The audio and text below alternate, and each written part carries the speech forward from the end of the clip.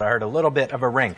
Jeremiah chapter 32. I'm going to try to jump right into the message this morning. We have a very lengthy chapter that I'm going to attempt to cover here. So if you have a Bible, you'll want to read along, or even on an electronic device. We're going to do a few things on the screen a little bit later, but we're just going to stay in this one passage of Jeremiah chapter 32, and I'll be reading from the King James Version if you would like to read along. Jeremiah chapter 32. We'll be speaking this morning on the subject of Jeremiah buys a field. Jeremiah buys a field. I like this story, and I've thought about trying to get to it for a while, so I'm excited to get to the message here this morning. Let's jump right into it. Jeremiah chapter 32 and verse number 1. The Bible says, "The word that came to Jeremiah from the Lord in the 10th year of Zedekiah, king of Judah, which was the 18th year of Nebuchadnezzar. For then the king of Babylon's army besieged Jerusalem, and Jeremiah the prophet was shut up in the court of the prison, which was in the king of Judah's house." Verse 2 is the key to remember throughout the rest of this story. God is going to tell Jeremiah to do something that at first glance doesn't make much sense. Not to us and not to Jeremiah, but Jeremiah was going to do this thing, which God instructed him to do, as an act of faith, to say that he believed that God was going to keep all of his promises to the nation of Israel. And we should believe the word of the Lord even when it doesn't make sense to us. Even if it looks at the moment like it doesn't make sense to keep doing what God said to do, we should obey the word of God and have faith that God is going to keep his word. Verse number 2 tells us that the army of Babylon was in the midst of besieging Jerusalem. They were attacking them. They were getting ready to invade and to overcome Jerusalem. And God's people were going to be carried away captive and live under foreign rule. But verse 2 tells us that while this was taking place, while those armies of Babylon were coming to take Jerusalem, that Jeremiah was shut up in prison, which was in the king of Judah's house. Inside the court of the king's house, Jeremiah is imprisoned. And Jeremiah finds himself imprisoned not by the foreign invaders, but rather by the king of Judah himself. Let's read verse 3. "For Zedekiah, king of Judah, had shut him up, saying, Wherefore dost thou prophesy and say, Thus saith the Lord, Behold, I will give this city into the hand of the king of Babylon, and he shall take it. And Zedekiah, king of Judah, shall not escape out of the hand of the Chaldeans, but he shall surely be delivered into the hand of the king of Babylon, and shall speak with him mouth to mouth, and his eyes shall behold his eyes. And he shall lead Zedekiah to Babylon, and there shall he be until I visit him, saith the Lord. Though ye fight with the Chaldeans, ye shall not prosper." Jeremiah found himself in a situation which is familiar to the prophets of God often in the Bible. He was thrown in prison because the king did not like the message that Jeremiah was preaching. Jeremiah came to the king and he said, "I have a word from the Lord to preach unto you." And the king might have said, "All right, let's hear. What does God have to say?" And he said, "Well, the king of Babylon's going to come. He's going to conquer you, take your kingdom, and he's going to carry you off to Babylon and hold you captivity." And the king of Judah did not like this message from Jeremiah, so he had him locked up in prison. And it wasn't necessarily because he didn't like the messenger, but it was because he did not like the message. At another place in the Old Testament, we find the prophet crying out to King Ahab, and he comes and tells him of the judgment that's going to come. And when Ahab sees Elijah coming, he says, "Behold, here comes he that troubles Israel." He said that prophet always has something to say that troubles our nation, and it's your fault. You're kicking up dust and stirring up all this trouble.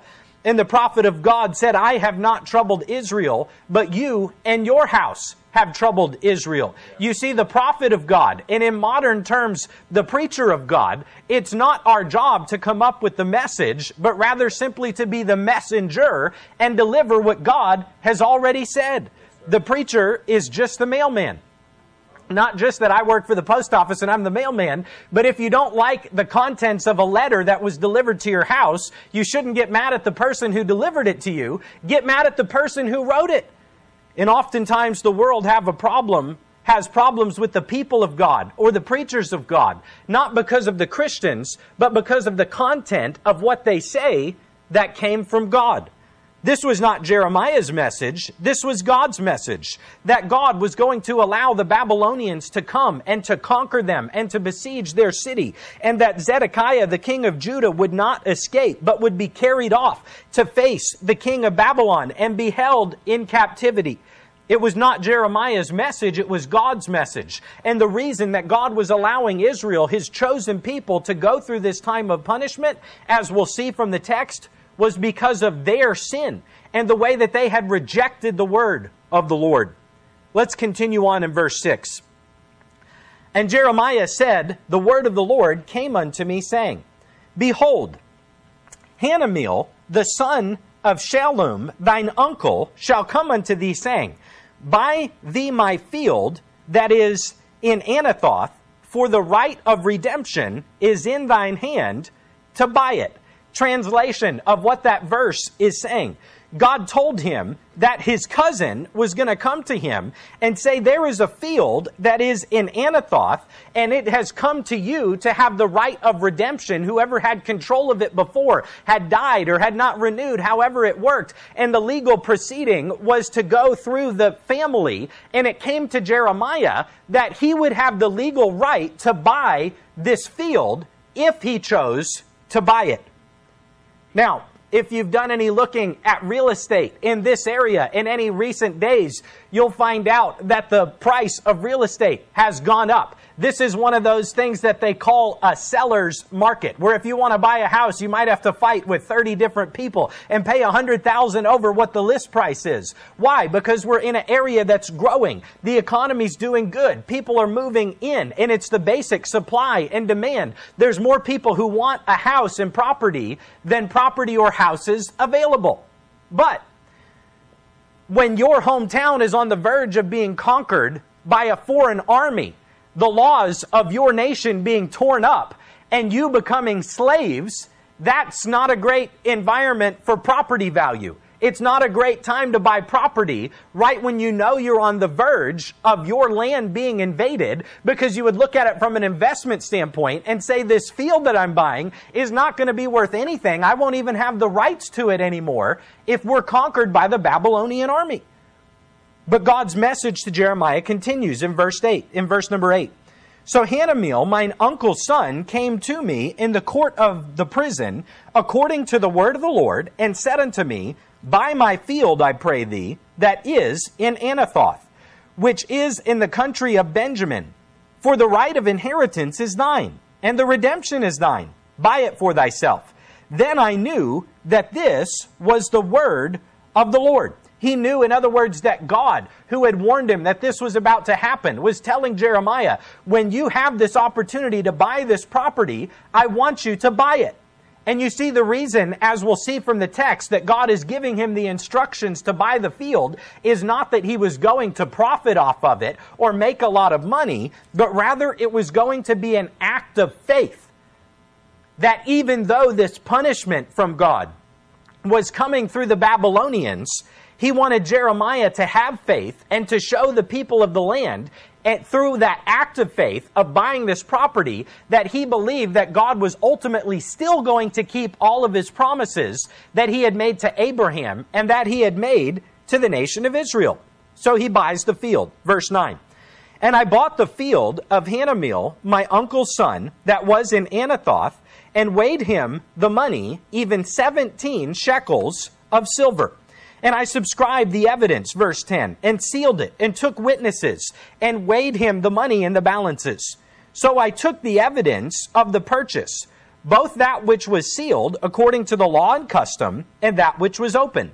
And I gave the evidence of the purchase unto Baruch, the son of Neriah, the son of Manasseh, in the sight of Hanameel, mine uncle's son, and in the presence of the witnesses that subscribed the book of the purchase before all the Jews that sat in the court of the prison.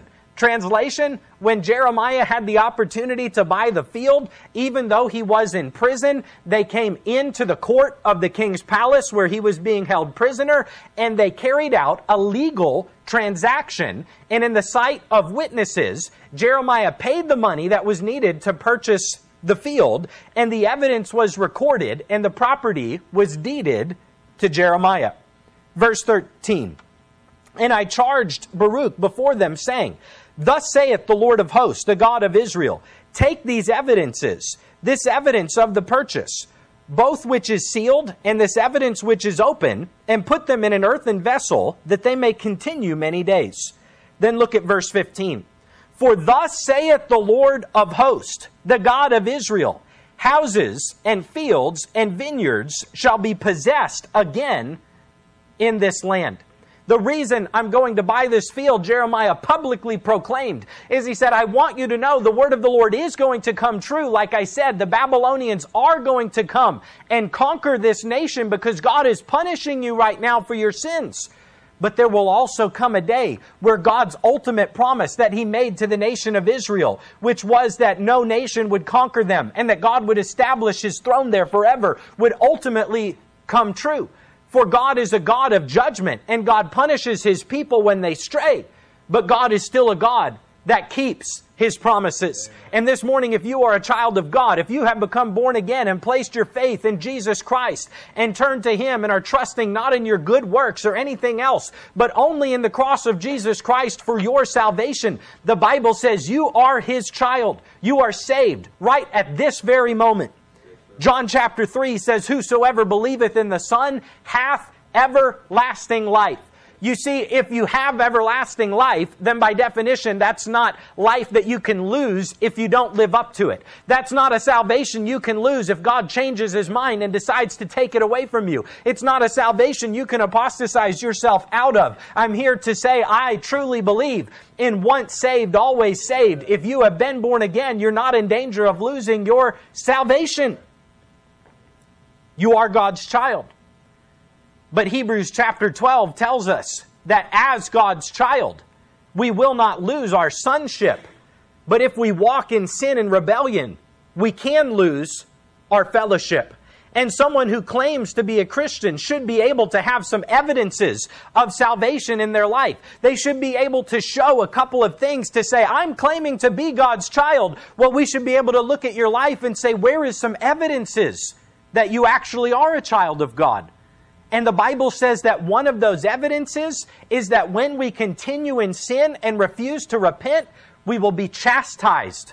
We will be punished by God. And the book of Hebrews says that if we have no chastisement when we sin, then we are an illegitimate child. We don't actually have a heavenly Father. We are not born again. So we may think this morning foolishly, well, if I mess up and sin, it doesn't really matter because I'm saved anyway. In the first place, that's not a way that a child of God should think. And if you think that way, you might need to check your salvation and see, did you truly become born again? Because sin should grieve our heart the way that it grieves God. But also know that if we sin and if we continue into it as a child of God, there will be punishment. There will be chastisement. But God still keeps His promises. And God has promised that those He saves will be saved forever, will have eternal security.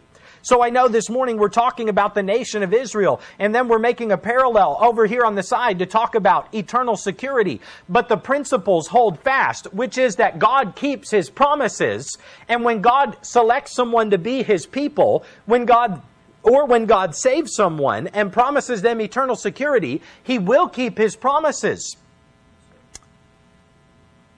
But He still looks to us and will chastise us if we foolishly continue into sin. And that's what was taking place with the nation of Israel.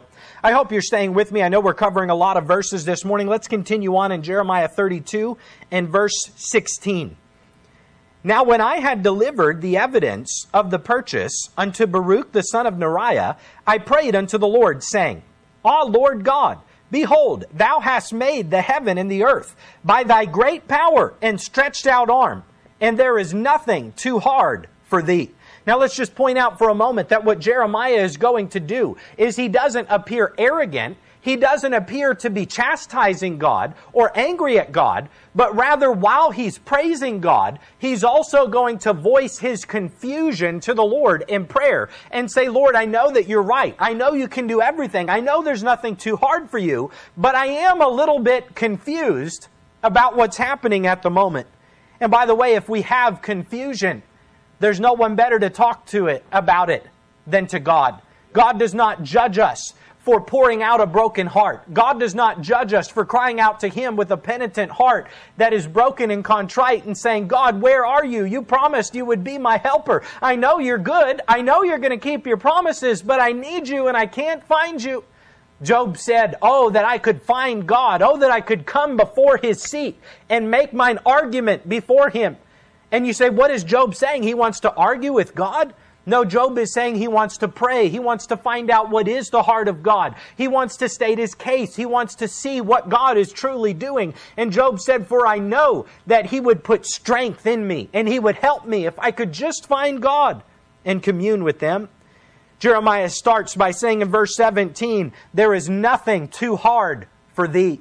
A variation of that phrase is given when Abraham was told that though he and Sarah were too old to bear children, that through them God would start the nation of Israel and give them more descendants than the sand that is on the seashore or the stars that are in the heaven.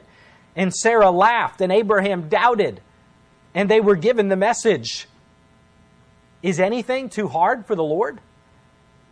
And then when God came to Mary and announced that through the virgin birth, the Savior, the Messiah, would be born through her. And she said, how can these things be, seeing that I've known not a man?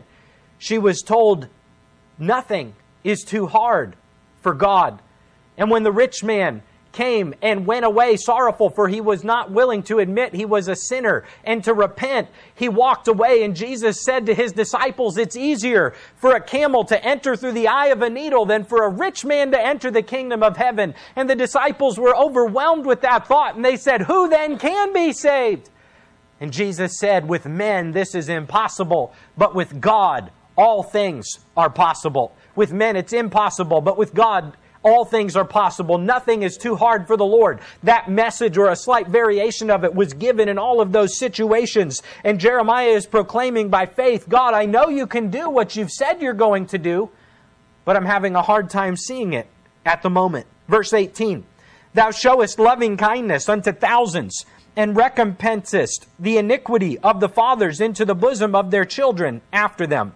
The great, the mighty God, the Lord of hosts is His name. What does He say that God does? He shows loving kindness and He recompenses iniquity. God does both. God is a God of judgment, of truth, but He's also a God of mercy and of love. And these are two completely true statements that we must rightly divide the word of truth to see exactly how they meet together and proclaim both messages to the world around us. God's a God of loving kindness, but God is also a God of judgment. God is a God who punishes sin, but He's also a God who gave His only begotten Son to die a brutal death on the cross so that our sins could be forgiven. I look at the cross and I know the truth that God does not overlook sin, but rather He judges it. But I look at the cross and I also see that God has a heart of love that was willing to do whatever it took to give us an opportunity to have our sins forgiven. So then the cross teaches me that sin is so bad that Jesus had to die for it. But the love of God was so vast that Jesus was willing to die for it so that I could be born again. Verse 19, he continues praising God.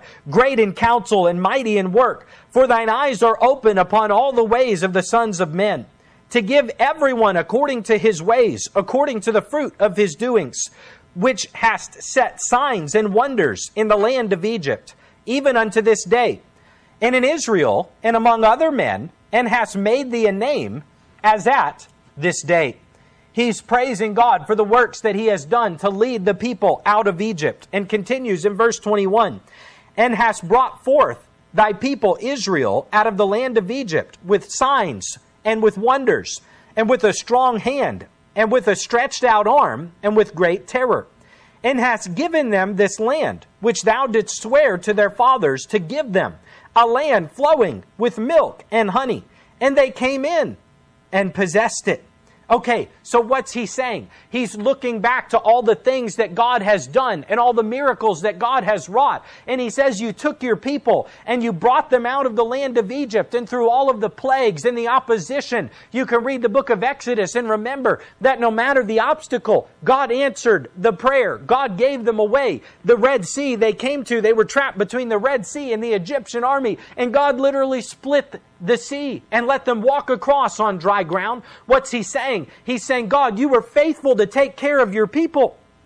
But not only does he talk about how God was faithful, but he says in verse 22, remember, he's reminding God, he's proclaiming to himself and everyone around him, thou didst swear to their fathers to give them a land flowing with milk and honey. What's he saying? He's saying, remember the promise that you made to Abraham all the way back in the book of Genesis, that you were going to deliver to the Israelites the promised land, and that the land would belong to them, and that you would allow them to dwell there safely forever, and that through the throne of David, it would have a ruler continuously for all time. Verse 23, they came in, they possessed it, but they obeyed not thy voice, neither walked in thy law. They have done nothing of all that thou commandedst them to do. Therefore hast thou caused this evil to come upon them. You see what he's doing? He's saying, God, I remembered you promised that they would get this land and get to have it forever, but I also acknowledge that your people sinned, and that because of their sin, judgment is coming upon them. Verse 24, behold the mounts, which is referring to the besiegers, the soldiers that are coming. They are come unto the city to take it, and the city is given into the hand of the Chaldeans that fight against it, because of the sword and of the famine and of the pestilence. And what thou hast spoken is come to pass. And behold, thou seest it. And thou hast said unto me, O Lord God, buy thee the field for money, and take witnesses, for the city is given into the hand of the Chaldeans. I know we're moving through a lot of verses this morning, so I hope you're able, as I said, to stick with me and to follow what we're saying here. But that's what Jeremiah ultimately is proclaiming in that prayer. He praises God. He does not accuse God, but he does express to God, how exactly is this going to work, that you said you'd give this land to the people of Israel, and they're going to get to keep it, and they'll be your people forever. How is that going to work when compared with what you're telling me now? Buy a field, because I want the people to know that even though the Chaldeans are coming to overcome this city, and Babylon's going to take you all prisoners and defeat you, I want you to buy the field to remind them that God's promises are still going to be kept. He comes to God, expresses his prayer, and then the word of the Lord is going to return to Jeremiah again. And God is going to speak to him and answer him. Verse 26. Then came the word of the Lord unto Jeremiah, saying, Behold, I am the Lord, the God of all flesh. Is there anything too hard for me? He reminds Jeremiah of what he just said. Nothing is too hard for the Lord. And I don't know your situation this morning. I don't know what you're facing or what you're going to face in the days to come. But when our situation seems hopeless, let us remember what God himself says. Is there anything too hard for me? He's not actually trying to get Jeremiah's opinion. He's not actually wondering himself, Jeremiah, I don't know, can I do anything or not? No, he's asking the rhetorical question, is anything too hard for the God that spoke this universe into existence? And the answer is no. There's nothing too hard for God. He can do anything. And when he chooses to do his will through his people, nothing's going to stop it. And we could talk about all the mighty miracles that God has done from creation and in between. But if you don't know Jesus as your Savior this morning, there's nothing more wonderful or miraculous that we could rejoice in than the fact that it's not too hard for him to save your soul. Doesn't matter what your sins are. The Apostle Paul said, where sin abounds, yet the more will grace abound. Verse 28, Therefore, thus saith the Lord, behold, I will give this city into the hand of the Chaldeans, and into the hand of Nebuchadnezzar, king of Babylon, and he shall take it. And the Chaldeans that fight against this city shall come and set fire on this city, and burn it with the houses, upon whose roofs they have offered incense unto Baal, and poured out drink offerings unto other gods to provoke me to anger. God is saying it will happen. Sometimes in the Bible, when God pronounced judgment, His people went to Him and cried out for mercy, and God stopped the judgment, and He stayed it. And that's why David said, when God said, pick what your punishment is going to be for numbering the people and for not trusting me with that. David said, I'm going to refuse to choose what it will be, for let me fall into the hands of God. For man is cruel, but God is good. God is kind, and who knoweth whether God will repent? And sometimes God did pull back the judgment He had set forth. But oftentimes God said, as He heard the cries, no, it's too late. I am going to let your land be judged. Another wonderful book to study is the book of Habakkuk, only 3 chapters long. God gave him the same type of message. The foreign armies are coming. They're going to defeat your nation. They're going to be God's rod of judgment. And Habakkuk had cried out, oh God, please have mercy. God, please stop the judgment. But by the end of the book, he came to the realization that God had stated to him he was not going to stay the judgment. And Habakkuk turned his prayer differently and said to God, in wrath, remember mercy. And we can still pray to God, whose heart is kind, that He would withhold the wrath. But even when the wrath is coming and can't be stopped, we can say, God, in the midst of wrath, please remember your mercy. And all of God's judgment is always tempered with mercy. It's always tempered by less wrath than could be given.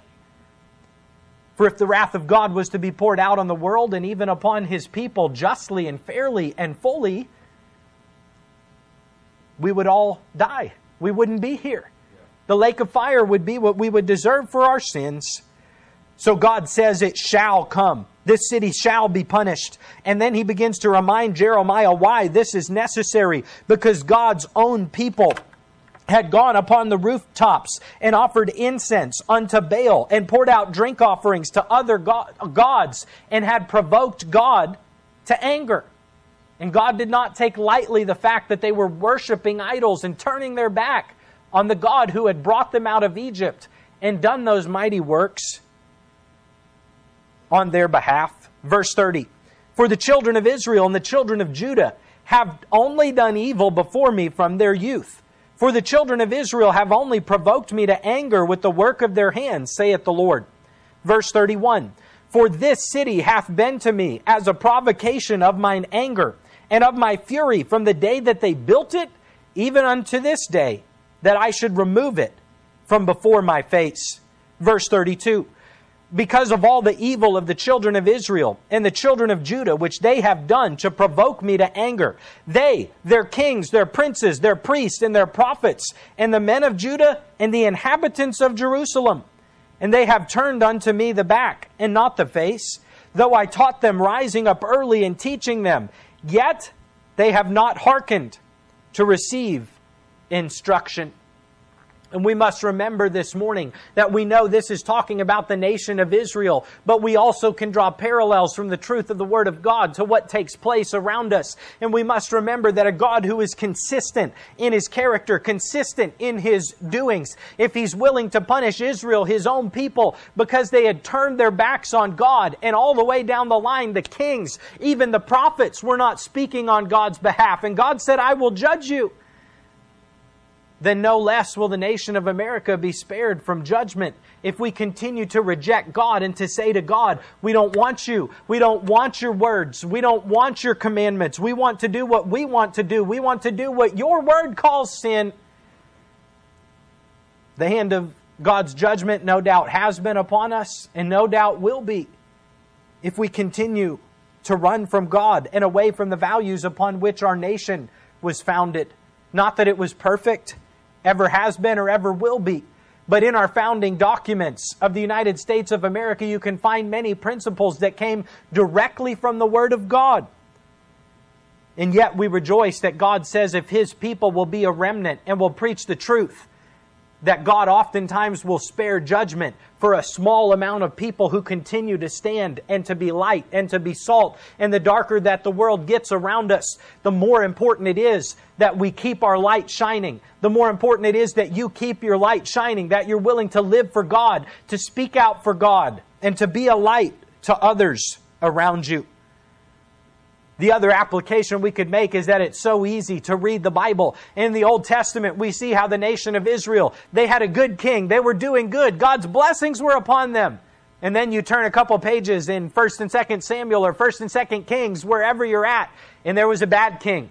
And they forsook the way of God. And God said, I'll punish you and let the invaders come. And then they cried out to God. And God sent a deliverer. And they were delivered. And there was a good king. And they were doing good. And then there was a bad king. And they all did bad. And the cycle goes over and over again. And we look at them and say, how could they be so foolish? How could they not learn their lesson? Or we look at the disciples and think, how could they be so foolish as to walk with God, yet to continually doubt Him? But we're missing the point of why we're given all these stories. If instead of just looking at those stories and saying, they're so stupid, how could they do that? If we don't have this moment of realization and say, oh yeah, that's talking about me too. How many times have I doubted God, even though I know His character? Yeah. How many times have I forgotten what His Word said and failed to put it into practice? How many times have I backslidden in sin and dealt with the consequences and cried out for God to get me out of my mess? And He did.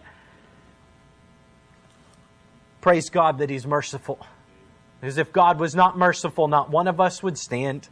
Lamentation says it is the Lord's mercies. It is because of the Lord's mercies that we are not consumed. They are new every morning.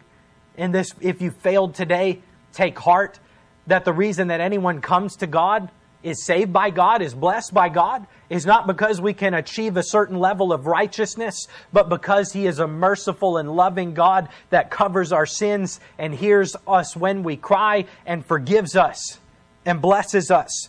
And Lamentation says it's of His mercies that we are not consumed. And then it says of the Lord's mercies, they are new every morning. Every morning. If you failed yesterday, you can wake up today and see the sunrise and know that there was a God in heaven who created that, who says, my mercies are brand new to you today. Claim it and start over. And if it's the middle of the day, something tells me the character of God, His mercies will still be consistent. And you can cry out for mercy then and start over right now without waiting for the sun to come up tomorrow. Let's see where we stopped off on. Verse 34. He continues talking about the sins that they did that brought His judgment. But they set their abominations in the house, which is called by my name, to defile it. They defiled the very temple of God. Verse 35, and they built the high places of Baal, which are in the valley of the son of Hinnom, to cause their sons and their daughters to pass through the fire unto Molech, which I commanded them not. Neither came it into my mind that they should do this abomination, to cause Judah to sin. And if you look at the historical references and the cross references in the Bible, you'll find that Moloch was a false god that people literally offered their children in fire unto the false god. And this provoked God's anger. At one place it says of a king, he caused his sons to be burned in order to cause an offering unto Molech. And there's some disagreement. Some people think that maybe they just made the children to pass through a ceremony where they were burned a little bit. But many references believe that they actually gave their child as a burnt offering sacrifice to die unto the false idol. And perhaps nothing will bring the judgment of God upon a nation than when they treat the children in an evil manner. For God hears the cries of the fatherless. God is a defender of the defenseless. And God said, I've seen your sin. I've seen what you've done to the children of your land, and you are not going to go unpunished for this. And now therefore thus saith the Lord, the God of Israel, concerning this city whereof ye say, it shall be delivered into the hand of the king of Babylon, by the sword, and by the famine, and by the pestilence. Now, okay, let me see if I can quickly move through the time that I have left here. God is telling Jeremiah through this message, I'm going to punish my people, but I'm not done with my people. Punishment, yes. Abandonment, No. Remember that God by His nature cannot lie. He will keep His promises. And God is telling Jeremiah, even though the whole nation is about to be taken captive by a foreign land and a foreign army, I want you to have faith and to buy this field and to proclaim to people around you, yes, the judgment of God is coming, but also God is still going to keep His promises. Now this field where Jeremiah was going to purchase, it said that it was in Anathoth. And as you can see on the screen there, it's very close to the city of Jerusalem. This city in which the field was located was one of the cities of refuge in the tribe of Benjamin. It was Jeremiah's birthplace and his home. That's why the right fell to him to have a chance to buy it before it went to other people or onto the open market. And it was about 3 miles north of Jerusalem. Okay? That's very key. It was in Jerusalem. It was very close to Jerusalem. The nation of Israel was given a special promise by God. The Israelites were given a special promise by God. And the city of Jerusalem was given many special promises by God. Let's run through a bunch of verses here quickly and see if we can conclude here this message this morning. But keep in mind, we'll show quickly why it was so important that this piece of land near Jerusalem was a special place, and that God said, I want you to buy this field as an act of faith to proclaim to others around you that you believe that even though Israel's being punished, God's ultimately still going to keep all of His promises to Israel. Okay, so Genesis 12, the Lord came to Abram and said to him, get thee out of thy country and from thy kindred and thy father's house unto a land that I will show thee. And I will make of thee a great nation, and I will bless thee and make thy name great, and thou shalt be a blessing. And I will bless them that bless thee and curse them that curseth thee. And in thee shall all the families of the earth be blessed. And I'm just here to tell you this morning that I'm not a hyper-dispensationalist, and I don't chop the Bible up into 27 sections and say, throw out this section and throw out that section. But if we're going to properly interpret the Bible, we're going to have to know that the nation of Israel and the New Testament church are 2 separate entities that existed in 2 separate time periods. And if we confuse them and say the church Israel and Israel is the church, then we're in danger of messing up a lot of what the Bible is trying to tell us. And God said to Abraham, of you and of your seed, I'm going to make the nation of Israel, and I'm going to give you more physical descendants than that of the sand of the seashore. And of your physical descendants, which we know make up the nation of Israel, God said, all the nations of the earth are going to be blessed through you. And we have been. For it was the Jews to whom God gave the Old Testament. It was through the Jews that Jesus gave the Messiah to be born. And God said, whoever blesses your descendants that make up this nation of Israel, I will bless. And whoever curses that nation, I will curse. And what we're talking about here is the Abrahamic covenant, where God established that He would have a nation through His descendants, that they would be given land that had identifiable physical borders, and that whoever blessed them, God would bless, and whoever curses them, God will curse. And I'm going to get ahead of myself for a second now, but I just want to say that God did not place an expiration date on that covenant, or on verse number 3 of Genesis chapter 12. And when the Israelites inhabit Jerusalem and the land surrounding it, and they're surrounded oftentimes by people who are terrorists, who say the only solution for peace is that Israel be wiped off the face of the map and pushed into the sea, as the president of Iran said a few short years back. And people look at that and they blame Israel for what's taking place. We're putting ourselves in the danger of God's judgment. Because what's taking place in that land today has a spiritual component about it. And there is no rational reason for anti-Semitism, but rather it's a spiritual battle. And the enemies of the nation of Israel that surround them, that want to kill them, want that very land that God promised to give to them. Okay, I'll have more to say about that in just a second. In Genesis 13, the Lord told Abraham, I'm not going to read every word of this, but God told him, look up and look to the north, east, south, and west. And the land which thou seest, to thee will I give it, and to thy seed forever. The land that he looked and saw that God identified with borders, He said way back in Genesis chapter 12, a long time before Jeremiah 32 was written, I'm giving this piece of land to you and to your descendants. And it will be yours for how long? Forever. And I will make thy seed as the dust of the earth, so that if a man can number the dust of the earth, then shall thy seed also be numbered. Arise, walk through the land, in the length of it, and the breadth of it, for I will give it unto thee. Then Abraham removed his tent, and came and dwelled in the plain of Mamre, which is in Hebron, and built there an altar unto the Lord. And if I remember correctly, that it's identifying Hebron, which is about 18 miles away from Jerusalem itself. And other places God told him, look all around. We're talking about that place that on the modern map is the city of Jerusalem and the surrounding borders that makes up the nation of Israel. And God did not say to Abraham, well, someday I'm going to rip it from you and your descendants and give it to the church, and I'm going to eliminate all my promises from Israel and mix them together.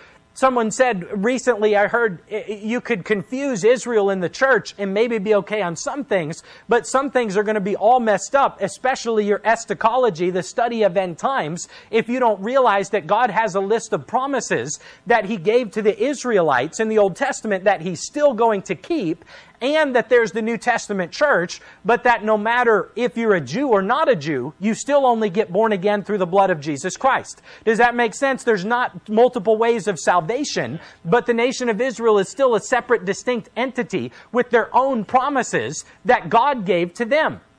And man, that clock moves fast, and I chase too many rabbit trails. But I believe it was Pastor John MacArthur who I heard one time, though I'm not a Calvinist by any means, he said every Calvinist should be a millennialist, because a lot of the Calvinists look at the end times doctrine, and they're what they call post-millennial or amillennial. They say all those promises about God coming to earth, sitting on the throne in Jerusalem, and ruling and reigning for 1,000 years are all figurative. It's not literally coming true. God's not actually going to rule and reign, and there's not a sort of separate promise for Israel that God's still going to keep, but rather He's given it all to the church and basically done away with, or they allegorize away all of the specific promises that God made to the nation of Israel. And what he was simply telling them was that Calvinists believe in eternal security, the perseverance of the saints, and he was saying if you believe that God's going to keep His promises to you and the church by not taking away your salvation, you also need to believe that God will keep His promises to Israel in the Old Testament by not taking away the promises He made to them. I hope that's making sense this morning. Let me see. Moses, this is God's message to Moses. He's seen their affliction in Egypt. And He says, I am come down to deliver them out of the hand of the Egyptians, and to bring them up out of that land unto a good land and a large, unto a land flowing with milk and honey. Let me see. Yeah, okay, so God's just saying He's going to take them away from that place, and He's going to give them unto the land flowing with milk and honey. That's the same phrase that Jeremiah used. He's pointing to the promises of God when He said, I'm going to give you the promised land, and it's going to be yours. Okay, 3 different references. I'll kind of summarize this as well. But the nation of Israel had been promised that they would go to the promised land. Okay? They were taken into Egypt to be held captive by Pharaoh as part of God's judgment for their sin. But Joseph, when he got old and ready to die, told his people, I know that Egypt is not our final place. I know God said we're going to dwell in the promised land. So he tells them, God will surely visit you, and when God does visit you and deliver you from Pharaoh and take you out of Egypt and bring you back to the promised land, I want you to go take my bones out of the scepter and carry them with you. He was stating by faith that he knew God would take them back to the land that He had promised, and not that He would abandon them in Egypt forever. And indeed, when Moses, all those years later, said, let my people go, and in the book of Exodus took them and led them out, it says Moses took the bones of Joseph with him. And ultimately, they brought the bones of Joseph, and they laid him in a parcel of ground, which Jacob, his father, had bought. You see what I'm saying? Jeremiah was expressing the same faith that Joseph was when Joseph said, take my bones with you out of Egypt, bring them back and plant them in my homeland, because I know God's going to deliver you from this. When Jeremiah bought the field, he was by faith proclaiming, God's going to deliver you from this eventually someday. And this piece of property, though it's about to become worthless, it's still in the promised land. And there will come a day when God gives this land back to His people, and therein they will prosper. 2 Kings 21:7, the end of the verse says, in Jerusalem, God says, I have chosen out of all the tribes of Israel, will I put my name forever. The name of God will dwell forever. Where? In the city of Jerusalem. The other covenant is the Davidic covenant, where God went to David and he said to David, I promise you that one of your descendants will sit upon the throne in Jerusalem and rule and reign forever and ever. And what was that? It was a messianic prophecy saying that the Messiah, Jesus Christ, though he was born through a virgin, he would still be born through the house and lineage of David. If you trace the genealogy of Joseph and of Mary, you find out in their family tree, they both go back to the house of David. So then Jesus Christ was born into the house of David. He is a descendant of David, even though he is the creator of David. Hence the root and the offspring of David. David came from me, but I'm also in David's family tree. And one day in the end times, when Jesus literally takes the throne in Jerusalem to rule and reign forever, he will be keeping that promise.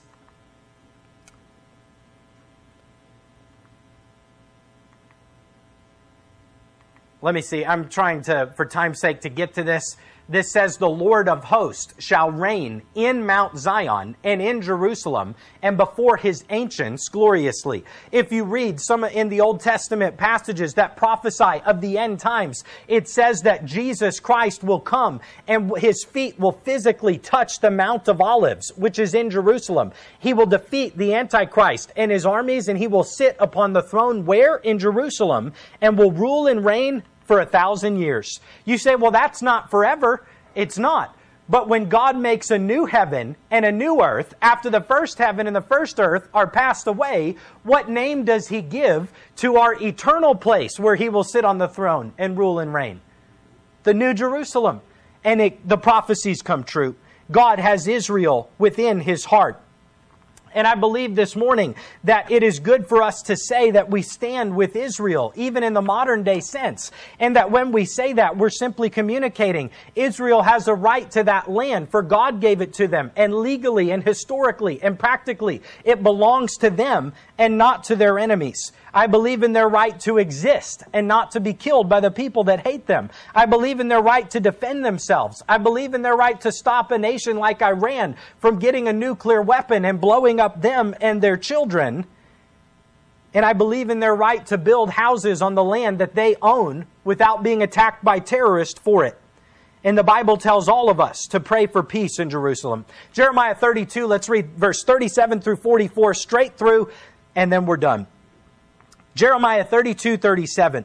Behold, God says, I will gather them out of all countries, whither I have driven them in mine anger and in my fury, and in great wrath, and I will bring them again into this place, and I will cause them to dwell safely, and they shall be my people, and I will be their God. I said straight through, but not quite straight through. Let me add a little bit. There's about 10 or 12 places in the Old Testament where God says that Israel's going to be scattered amongst the nations because of their sin, but that then in the end of days, God is going to gather them. Who? The Israelites from out all nations and bring them to Jerusalem, and he will be their God. They will be his people. They will accept him as Messiah and will dwell within the land safely. And as I said, we're going to preach in October through 1st and 2nd Thessalonians. And if you mix the church in Israel together, you're going to get it confused, because there's one point where God says he's going to come for the church, all those who are saved, and rapture them to the clouds. And then in 2nd Thessalonians, there's another place where just a few chapters later,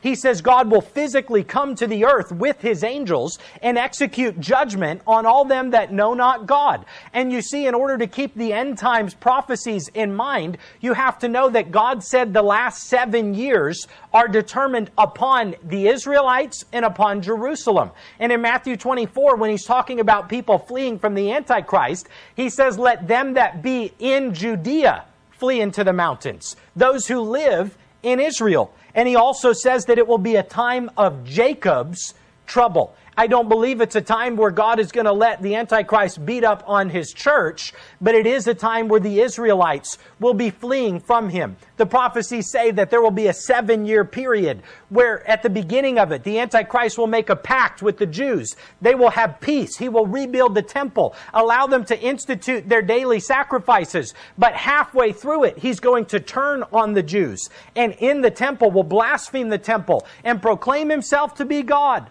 But at the end of that 3.5-year period, as the Antichrist chases the Jews and as he tries to destroy them, as we see in, I think, Revelation 13, where it says that they will flee into the wilderness and the serpent will try to consume them and to see them all killed, God will come back not for his church in the clouds, but physically to the earth to defeat the Antichrist and his armies, to set up his kingdom. And at the start of that millennial kingdom, what does God do? He says he will gather all of the Jews from out the nations where they have been scattered and will bring them to Jerusalem. And they will receive him as the Messiah. And he will see that they dwell within that physical land safely. Verse 38, and they shall be my people, and I will be their God. Verse 39, and I will give them one heart and one way, that they may fear me forever, for the good of them and their children after them. And I will make an everlasting covenant with them, that I will not turn away from them to do them good. But I will put my fear in their hearts, that they shall not depart from me. Yea, I will rejoice over them to do them good. And I will plant them in this land assuredly with my whole heart and with my whole soul. Look at verse 42. For thus saith the Lord, like as I have brought all this great evil upon this people, so will I bring upon them all the good that I have promised them. There's the message that Jeremiah is proclaiming. Jeremiah has just said, this whole nation's going to get carried away captive and be prisoners. And then he says, I'm buying this property for full price. Because even though God's going to punish them, God still will ultimately keep his promises and do what he said he will do. Verse 43 speaks, I believe, perhaps, of the millennial kingdom, even though it would come true again in their history, even as it has today. And fields shall be bought in this land, whereof ye say, it is desolate, without man or beast. It is given into the hand of the Chaldeans. It may be a broken landscape now, but people will dwell here safely again. People will buy and sell property, for God has promised he would not cast off his people, and that they would get to safely inhabit the land. And he shall.